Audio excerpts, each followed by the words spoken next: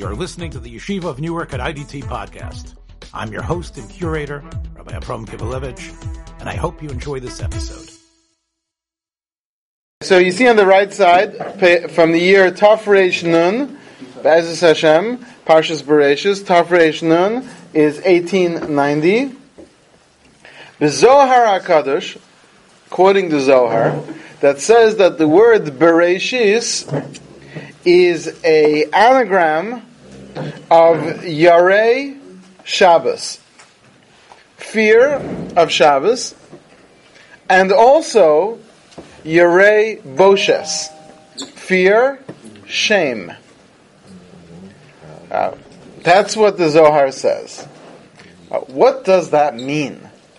Why would the word Bereishis be the letters of the words Yarei Shabbos and Yarei Boshes? How do you know that he means it's an anagram? He doesn't seem to say that in the word. You have to know the Zohar. What the Zohar says. Yeah, the Sfas Emes, in much of his writing, is going to assume that you know the sources he's quoting. I got it. Shame. So, what does that even mean?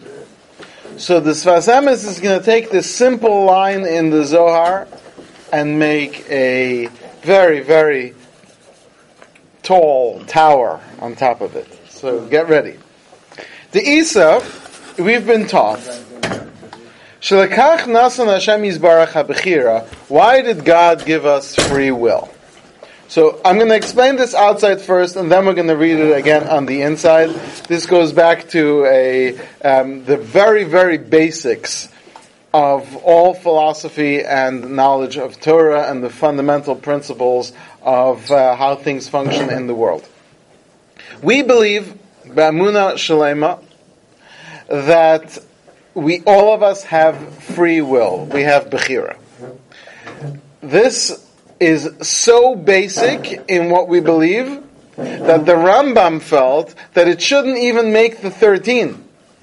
Belief in God makes the 13, but having free will, you can't even put it in the 13, because if you don't have choice and free will, you can't choose to believe.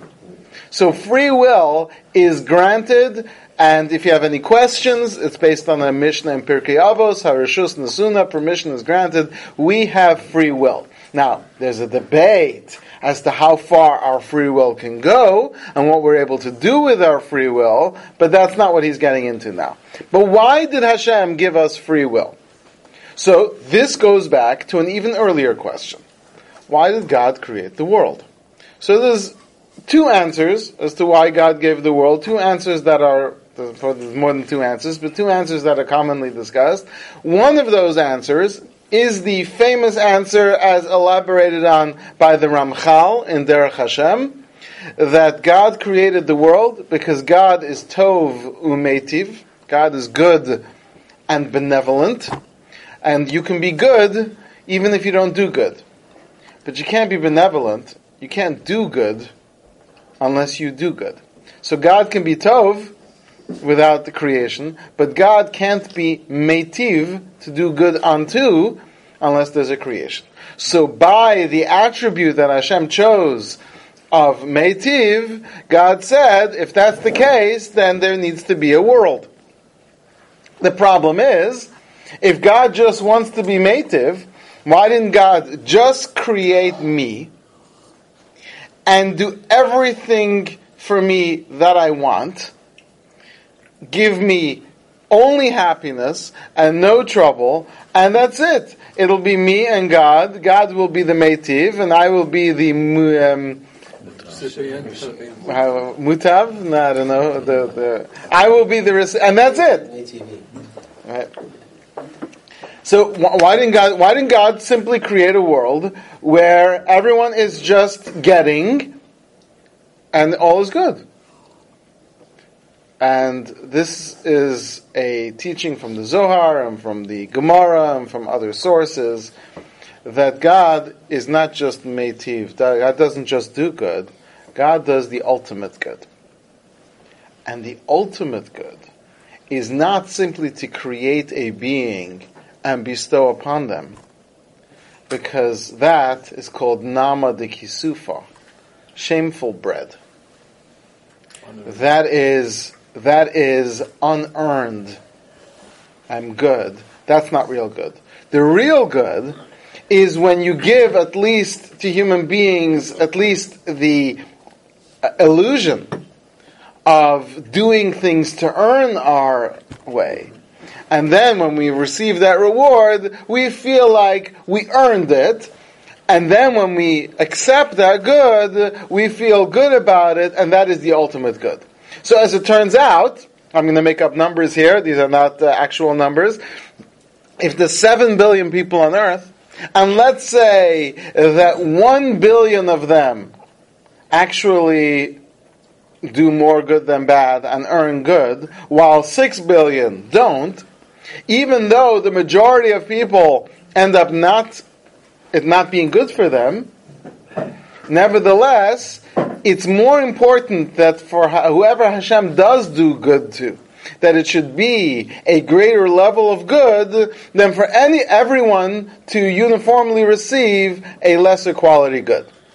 Yeah? Clear enough? Okay. It is better for a minority of people to receive a higher definition of good than for everyone to receive a lower definition of good. So even though by setting up a system of reward and punishment based on our actions, the majority of people will actually end up losing, but those that do make it will earn it, and that'll be a greater level of good, and that's the real hatava of Hashem.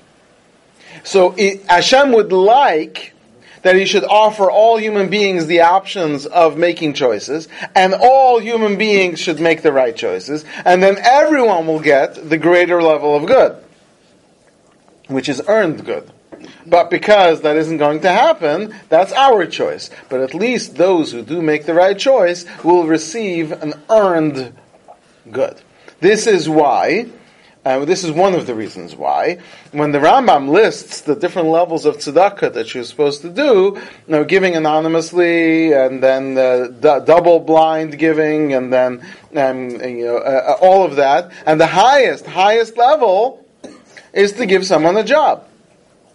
Giving someone a job is emulating the way that Hashem gives us tzedakah, because to some people Hashem gives anonymously, to some people Hashem gives openly, to some people Hashem gives double blind, allows us. But for those who Hashem allows us to have a job, and we work, and we actually think that we earn our daily bread, so that's the greatest tzedakah that Hashem does. In the same way, with the world, it's all a metaphor for the bigger picture, which is that we have a bank account up in Shemayim, and when we come to the next world and we earned it, at least we have the impression that we earned it, and so we feel good about it.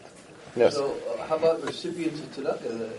Have they earned it? No, that's shameful. That's embarrassing. That's embarrassing. That's not the greatest good. The greater good is to give someone a job. In fact, it's said that if, let's say, somebody wants to give someone, they want to support someone, but that person is embarrassed, so even if they pretend that person has a job, in other words, they bring them into the company and give them a job that was really being done by someone else, and I don't really need another person, but I make this person feel like they're doing a job. So then, and that's really what it is, because Hashem doesn't need our mitzvahs. Hashem just makes it seem like He's giving us a job, and we're all proud. Oh, look, I did a mitzvah. Hashem owes me now, and that's all the impression that Hashem gives us. All of that is all written in the books, and the Sfas Emes is going to assume that you're comfortable and familiar with these concepts as he moves on. So what you're saying, would it justify that Hashem really put Adam out of Gan Eden so he wouldn't... Oh, we'll hold on to Gan Eden for now. Let's wait till he's going to go there. He's going to go there for now. Right now we're just dealing in theory. How that happens, he's going to break that down.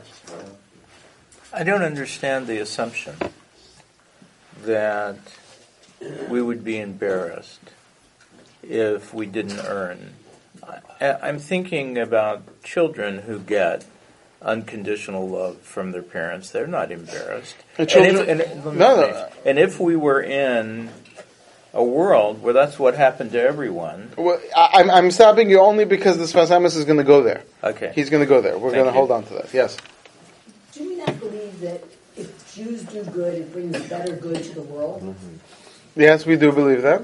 Okay. We believe everyone who does good brings good to the world. Okay, so going back to your 1 billion and 7 billion, if the 1 billion are doing good and they're receiving reward, the 6 billion are getting also some good. Yeah, they'll be affected in a positive way by the fact that there are people around them who are good, but ultimately their account is going to be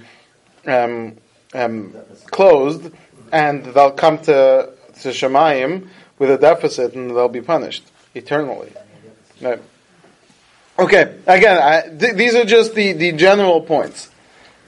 Okay, so he says, the Isa, the holy books tell us, Shalakach nasan Hashem yizbarach habechira. Why did God grant free will? The man de achil de lav delay, and again he's being very brief and very short, that's why we have to fill in so many blanks, because one who eats what he did not earn, vahis lehistakule be, is embarrassed to look at the face of his benefactor. Okay, that's a good word.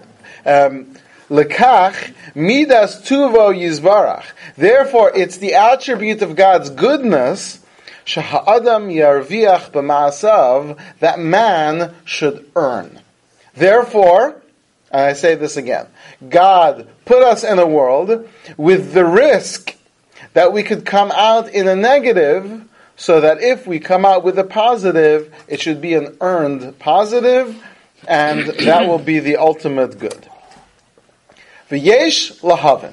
Asks the Sfas Emes, and maybe this is a question if you've heard this concept that occurred to you before. I don't understand. Shaharei kodem achet. What about Adam Rishon before sin? Haya omed shalalias tova rabba olam. There was no good and evil in the world. Adam Rishon was just going to live in the Garden of Eden and just receive eternal good from God. All he had to do was not mess it up. So if he doesn't mess it up, what happens? God's plan for the world fails? This is a great question. Would have been baddest one. What? Would have been baddest. But that's not the greatest good. God wants to do the greatest good. The whole reason why God created the world was so that there should be the ultimate good being earned good, and yet God created a situation where it was unearned good, and only because Adam messes it up. Now there's a separate question, which is, did God plan for Adam to mess it up so that you can have such a world? But he's not asking that. He's asking, what happens if Adam doesn't eat from the tree and he passes the test, and now God's plan for his creation of the world for earned good fails? Well, he earns it by keeping the one mitzvah that So, he has. so that's what someone is saying, except the Sfas Emes doesn't feel like not eating from the tree is enough for eternal good. I've seen that answer, and some say this one challenge, but when you overcome the challenge, so you have to continue to overcome the challenge, but still, when we think of eternal good based on earned actions, we don't think of you receive eternal good as long as you don't eat from the tree. He had a job. Adam had a job. God put him in the garden to work and to protect the garden. Yeah, but he's not getting rewarded based on that. He put him there avdal l'shamra, but the good that he was receiving is just good. There's all good there. There's no bad. There's nothing negative about it. Even the working of the field was not a hard labor. There was everything just grew. He had to throw seeds in the ground. The nachash is bad. He's the inciter of bad, but there's no tov and ra within man. His job is to try to convince Adam to sin. Well, therefore, Adam's reward comes from not listening to the nachash. That's true, but one time, and then forever eternal good. So unless you're going to say that the nachash would have been there eternally, constantly fighting with him, you would think at some point the challenge would go away. But again, his question isn't on what would we do there. His question is, what if Adam overcomes the test and receives eternal good? How will we justify the earned reward? You don't have to say that Hashem planned for Adam to fail. You could just say Hashem knew that Adam would fail. So he knew he would fail. And if he doesn't? But he knew. So now we're running into the problem of God's knowledge versus our free will. But nevertheless, he's saying if Adam does have free will, meaning he could sin or he could not sin, which we're assuming he does, if he could not sin, then what would happen then? How would we justify it? It's a very theoretical thing. It is a theoretical thing because that's not what happened. Knew that Adam would fail. I understand. It's even more non-theoretical because Adam did eat. It's even more theoretical. But the question is, what would be otherwise? What's the difference between testing Adam, or how could Adam be tested with a choice if he doesn't have the knowledge of good and evil? That's a good question. That's a whole nother subject. Because he has free will, but he doesn't have. He has knowledge of good and evil. Doesn't have confusion of good and evil. This situation must have been of a high quality. I mean, it's an important thing. It's important because of the consequences that occurred from making the choice.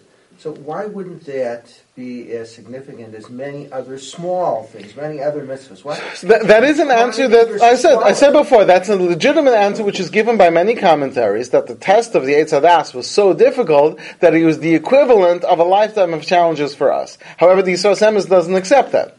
He doesn't accept that as an answer. And one could say that logic would say don't eat from the tree can't be the same as don't do this and don't do that and don't do this. But again, that's different interpretations. Would have been he would in that original state where he has no self-awareness.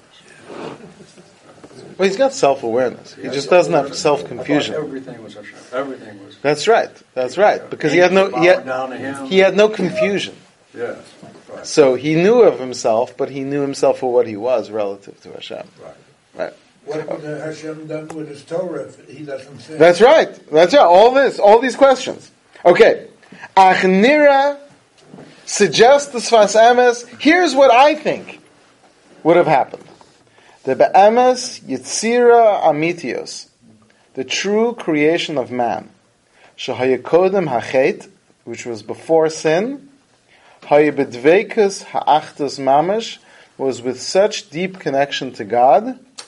V'lo hayashayach achil delav delay bahis, and they would not have applied being embarrassed by eating which is not of yours. Which means like this. If there is a relationship between two people, let's say husband and wife, or close friends, to the point where they are so deeply connected that they become like one, then there is no feeling of, I'm receiving what's not mine, it's unearned, because we've become one entity.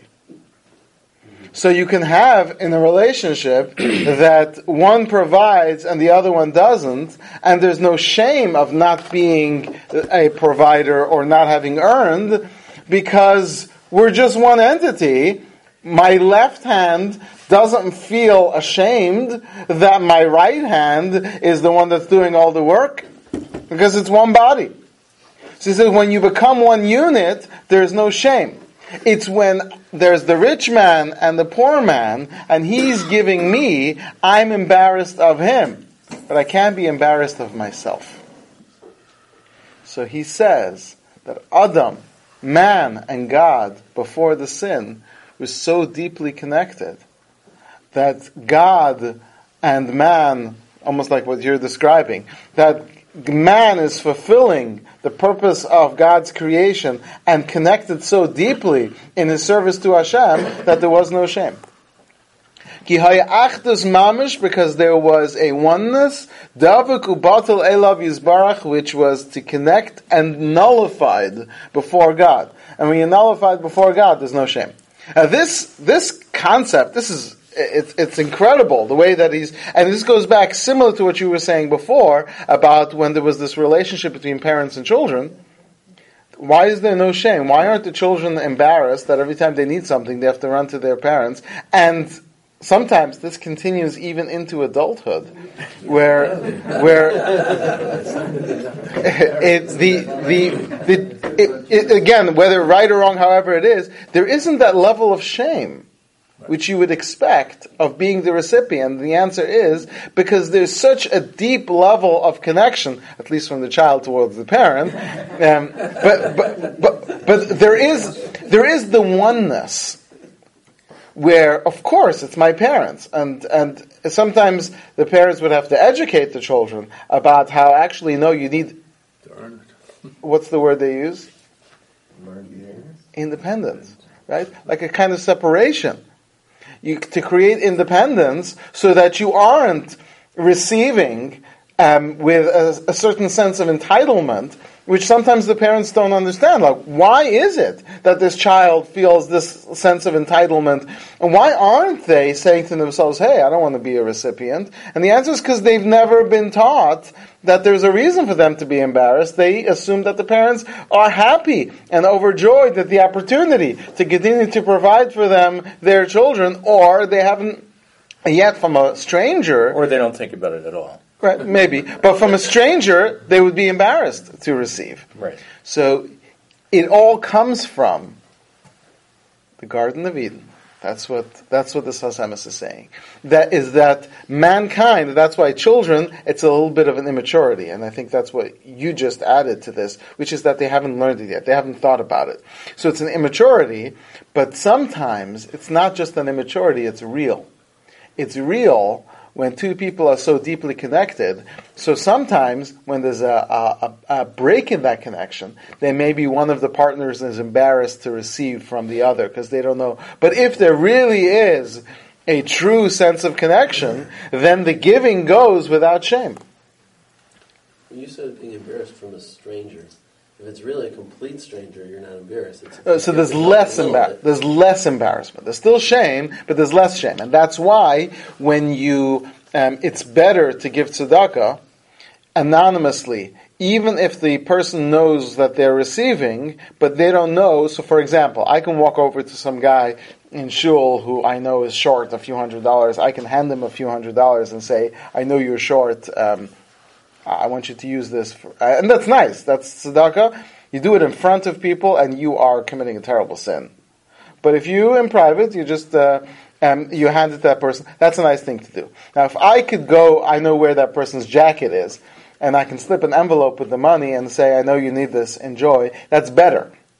Even why? Because what's going to happen the next day when he comes to shul, and he sees you, he's going to feel awkward. So the next, if someone puts an envelope in his pocket, so he walks into shul, and he's still feeling awkward because someone in this room knows I'm in trouble, but it's not the same, because it could be that guy, it could be this guy, it could be that guy. So in the same way, when you receive from a stranger, it doesn't have the same level of shame, but there's still that feeling of, I need to receive, I need to get. Right. And that's why the Rambam writes, having a gabbai tzedakah is basically a way of doing a double blind. Even though there's one person who knows both sides, but it's only one person, and there's less shame, and usually such people have already spilled their guts before this gabbai tzedakah, so there isn't that level of shame. Okay, yes.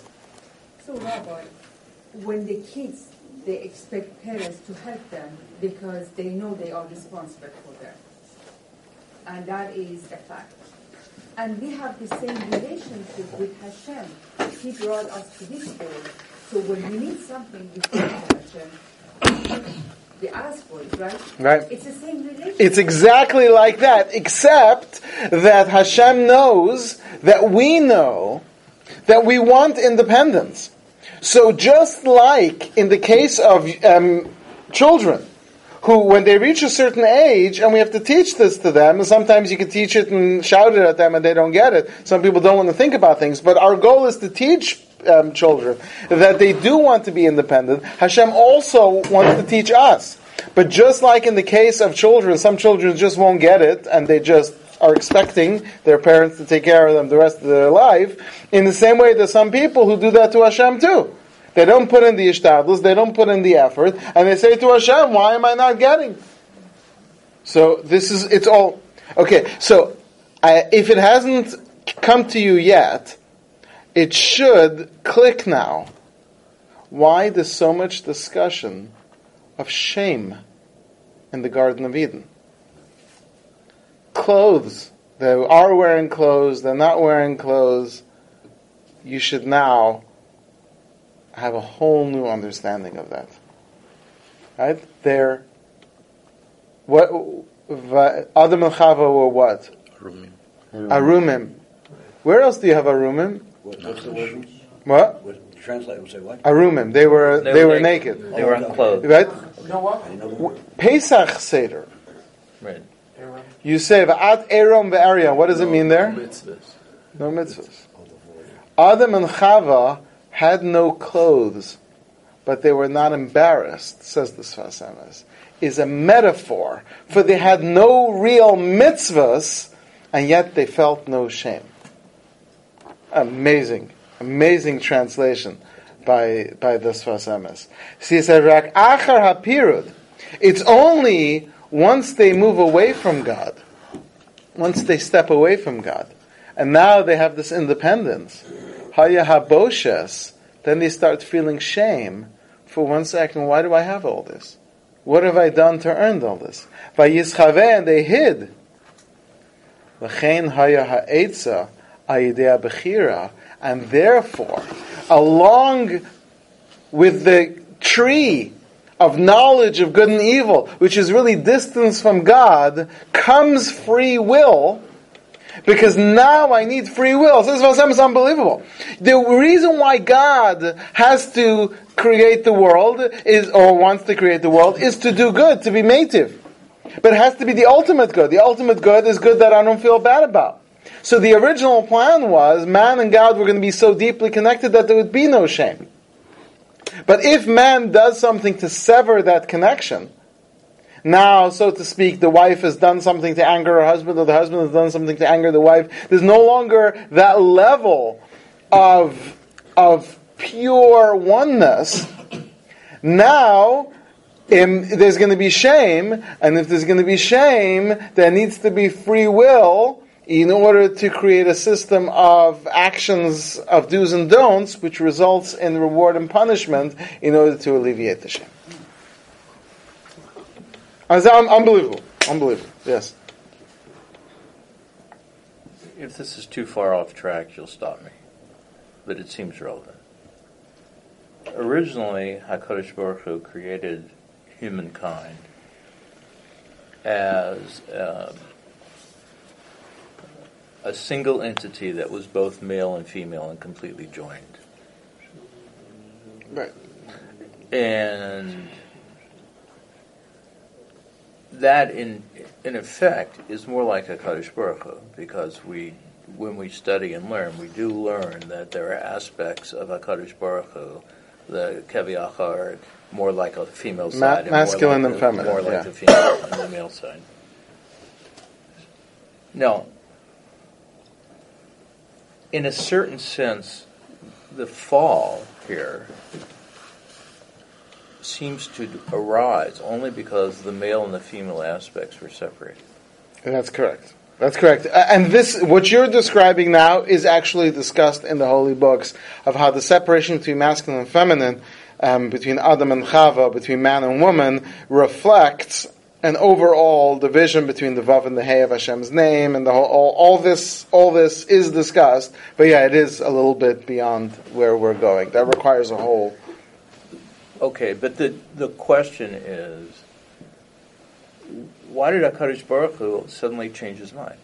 But that's a separate subject on the man and woman, and just to give you like the concept of an answer, it has to do with whether the world is being created with din or with. Originally, Hashem wanted to create the world with din, then He switched it to din and rachmim. So din would have meant this androgynous human being, as opposed to. Thank you. Yes. Why does God have a need to create good? I would think that He's like beyond needs. No, God doesn't need, but God wants, because God is not just good, but God does good. You can't do good without someone to do good too. That's the Ramchal. We're not. That's also beyond our subject. That's an assumed when you're beginning this Sfas Emes. When Hashem separated Aleph and Adam, when they were inside together, totally. Now He's separated. So now there's separation. This is going to set up. Right, that's what He's saying. That the separation between man and woman is actually the beginnings of the separation between man and God. Right, there's a lot to think about there. Okay, The Isa b'Medrash. Now the Medrash tells us, Vayasam Shama Adam, that he placed man there. K'techsiv Vayihi Shama Ad Hayom Hazeh U'Bavad B'Yitzir Zu Ayin Sham. Within this creation, I'm going to skip over that line. Pirish. Ki bevadi HaKadosh Baruch Hu sheheichin Gan Eden b'shvil ha'Adam. When God prepared Gan Eden for man, Muchan Lazeh ha'Olam, he was prepared. There was a system that would have worked within the Garden of Eden, which would have been the oneness, which would not have involved shame. After the sin, Kasav Mashana Panav Tishlachei, you changed his face and you sent him away. The Nishtana Atzura, all the form of man was changed. There were two creations, Yitzira ba'olam hazeh and Yitzira ba'olam haba, meaning man was different. There was a different Adam Arishon was without all the confusion of good and evil, and that system would have worked on its own, and by eating from the Garden of Eden, there's a new system in place, a new human being, a new man with another system, and that's what he was choosing between. Is that why the ages of human beings start to decline? Yeah, because they're still somewhat divine-ish, and slowly that disappears. Yeah, absolutely. Okay, now, if you're not blown away yet, he says, Shabbos me'ein olam haba. Every Shabbos, you get a little bit of that. The Adam before the sin. And basically, I know I'm giving away the end here, but what do we do on Shabbos to earn money? Nothing. Because on Shabbos, we're not really earning. On Shabbos, we have a little bit. Now, unfortunately, most of us aren't really connected to Shabbos enough to truly enter the Garden of Eden and to be. But the Gemara tells us that, at least in the old days, even in Amaretz, couldn't tell a lie on Shabbos. People couldn't lie. Far back was that? 2,000 years, yeah. This is the days in the Gemara. People couldn't tell a lie on Shabbos. When you would ask someone about whether the proper tithings have been removed, so they would tell you, and you couldn't trust them, you couldn't believe them, says the Gemara. But on Shabbos, even Amaretz can't tell a lie on Shabbos. Now, we've fallen past that, yeah. But to think that there was at some point, because it's slowly deteriorating as you just described, but 2,000 years ago, even the most biggest Amaretz, the most unlearned Jew, not talking about a wicked person, but a decent person who isn't trusted, but on Shabbos you can't tell a lie. So that's really the rest. You're not really exercising your free will. Right. So that's because, at least as we were closer to the Garden of Eden, on Shabbos people had less of the confusion of good and evil. So he says, that's why Shabbos is me'ein olam haba. Shabbos is a semblance of olam haba, meaning of a world that's above all that. Zeh shekasuf barcho ba'atifa. That's why the Gemara says that Hashem blessed, the Medrash says, that Hashem blessed Shabbos, that on Shabbos we wrap ourselves. Tzrichem l'shanos malbushe Shabbos, and that's why you need Shabbos clothes. Because what was the Garden of Eden? The whole metaphor of clothes, that they were naked, they didn't have clothes. No, it wasn't clothes. The clothes represented they didn't have mitzvos, and yet they weren't embarrassed. But then when they sinned, all of a sudden they needed clothes because they were ashamed. So on Shabbos, we put on clothes, special Shabbos clothes, special clean clothes, representing the fact that we are now in a higher state of existence. That's why the Mekubalim, we are only white on Shabbos. Because white represents the purity, because what we are doing when we put on the Shabbos clothes is we are preparing ourselves to be in a Gan Eden kind of living rather than an Olam Hazeh kind of living. So we can fast on Yom Kippur. Yeah, well, then we're like angels. Because every time we study Torah, we do mitzvahs. Ramacha Shasa, 248, 365. Zochin lahamshich ha'ara mitzura ha'pnimius u'ruchanius. We bring down a little bit of light from the internal spirituality. Lischos leGan Eden, we bring down a little bit of Gan Eden, but we can't feel it throughout the week. I don't understand. Just right now you said that Shabbat is like a little bit of the Adam before the Chet. Right. So before the Chet, they did not have no clothing. So why you need a special? No, because we're not fully on that level. If we were fully on the level, we wouldn't need clothes on Shabbos. But we're not there, so at least we wear clean clothes. Yeah, yes. Okay, but will be a lesser. For sure, because we're still doing Averos on Shabbos, right? We're not in a world where we have no Yetzer Hara. So if clothing is mitzvahs, it's the mitzvah of Shabbos itself. That's a nice spread. That's a nice spread. Right? Clothing is also tied up with shame. Right.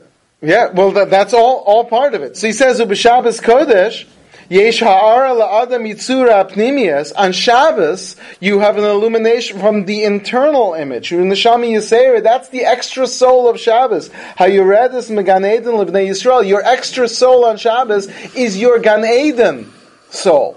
It's a little piece of your Gan Eden existence that's coming down within you. It's not fully there. But Shu Yom the Nishmasin, because Shabbos is the day of the soul, V'lav the guf and not the body, K'tachsiv b'Zohar HaKadosh. Pirsha Neshama goveres al guf, because Shabbos, at least it's supposed to be, that your soul is overpowering the body, b'Shabbos Kodesh. K'mash Amr Chazal, as our sages say, Ein doma ma'or panim shel adam b'Shabbos yimos achol. The light of a person's face is different on Shabbos than during the week. L'chein b'Shabbos nikra matana. That's why Shabbos is called a gift. You look throughout this mirror, Shabbos is a gift, because everything we receive on Shabbos is gift, because we don't feel that same level of shame. Right? So during the 6 days of the week, throughout the 6 days of the week, we have to fix, we have to correct, we have to purify. Notice the word borer. We have to sort, this is right, this is... On Shabbos, we don't do the 39 malachas. We don't create, we don't fix. We just sit in Gan Eden, and some of you may have got this already. This is why the word Shabbos and the word Boshes, meaning shame, have the same letters. Because on Shabbos is the fixing of the Boshes of the shame. Shabbos ein bo Boshes kanal. On Shabbos, there's less of that shame. How does the Oregonus fit in with this? That we're experiencing that on Shabbos? Well, he's not dealing with that. You have to figure that out separately, where exactly that fits into all this.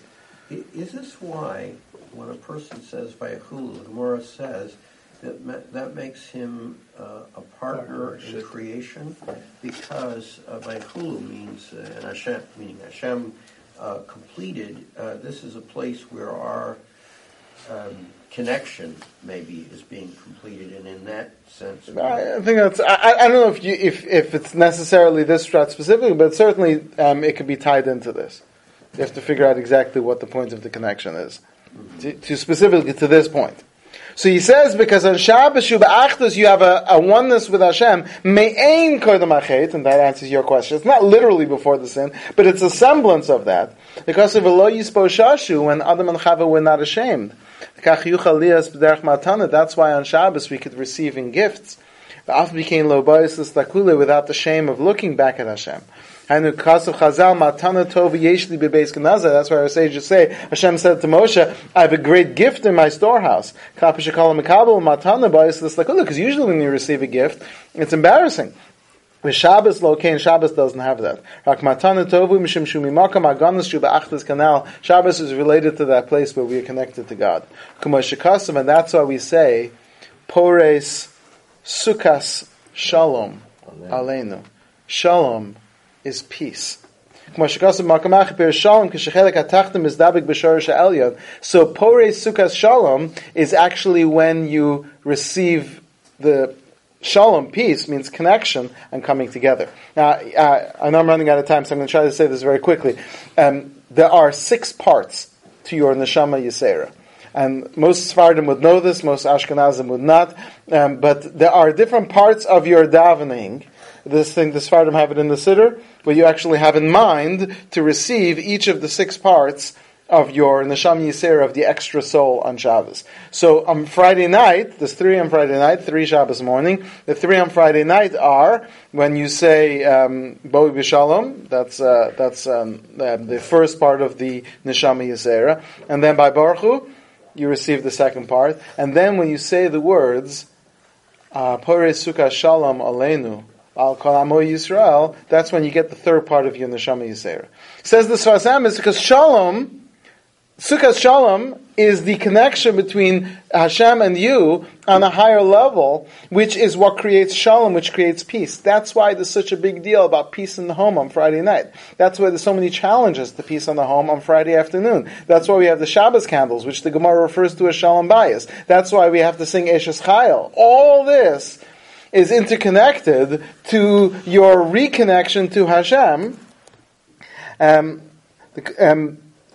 The Kasav Vayasim Sham, Kasav Vayasem Lacha Shalom, Shechal Hatzura Rishon Shayah Began Eden Kod Machet, because you connect to who you were before the sin. V'zeh Shekasav, that's what the Zohar means. Bereishis is Yarei Boshes, who be Me'achol, and Yarei Shabbos, who Yuras Aromos Shu Achtos B'libusha, meaning that the word Bereishis is both Yarei Boshes, fear of Hashem in the terms of the realm of shame, which over the week switches to Yarei Shabbos, a resting of that and returning to the Garden of Eden. So all the story of man is contained within the word Bereishis, meaning Yarei Boshes, Yarei Shabbos. May all of us be zocheh to even understand and feel a semblance of everything that we just read. Thanks for joining us for another episode from the Yeshiva of Newark at IDT Podcast. Be sure to subscribe on your favorite podcast app so you don't miss a single episode.